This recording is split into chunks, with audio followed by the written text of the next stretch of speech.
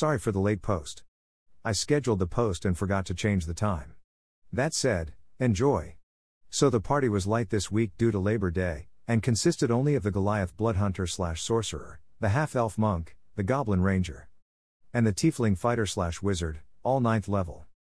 Heading now to the next level down, the 10th level, known as Mural's Gauntlet, the party first noticed tons of broken glass from mirrors in this hallway. Searching around they find a secret doorway and tracks leading to the west. Heading that direction they run into a skeleton carrying a wand of the War Mage. Heading deeper in they come out of another secret door into a hallway going left and right. The party hear sound coming from the right and so move on that way. The voice they hear is from the Drow priestess that they met back on level 4. The voice seems to be making announcements, proselytizing, and issuing commands. Being the sneaky sort of person that he is, the monk looked around the corner. He beheld 4 spectral drought priestesses as well as a large scorpion with the torso of a man in place of its head, Muiral himself. Sneaking back, the party quickly makes a plan as to what to do. Unfortunately, Muiral heard them and shouted for the intruders to identify themselves. Successfully bluffing Muiral, the party went the other direction. Looking around they find the beginnings of what looks like a laboratory. At that point, Muiral has seen through the deception and has figured the party is intruding on his laboratory. Attacking the party, Muiral begins casting spell after spell at them. At one point, the wizard/fighter found himself turning into stone, which ended as soon as the Goblin Ranger was turned into a mule. Jokes about the Goblin being made an ass of himself ensued. After taking a large amount of damage from the Ranger before being polymorphed, as well as taking additional damage from others, including the fighter, Eldritch Knight/wizard who had just learned Fireball, Muiral decided that discretion was the better part of valor and retreated, vowing to return.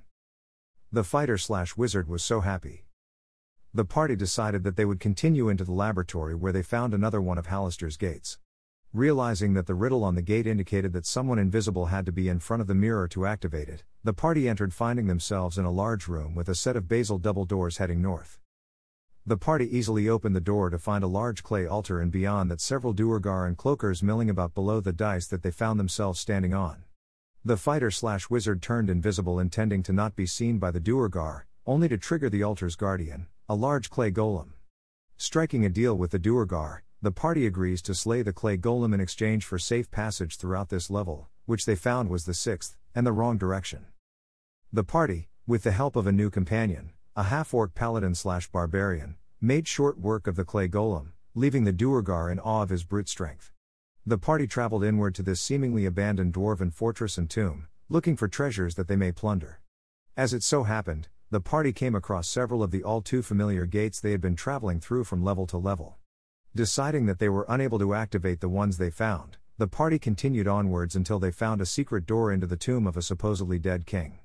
Bursting open the seals of the sarcophagus, all of the swords from around the room animated to attack. Join us next week to see how our heroes fare. Goblin Ranger for the win. Art not my own, source unknown.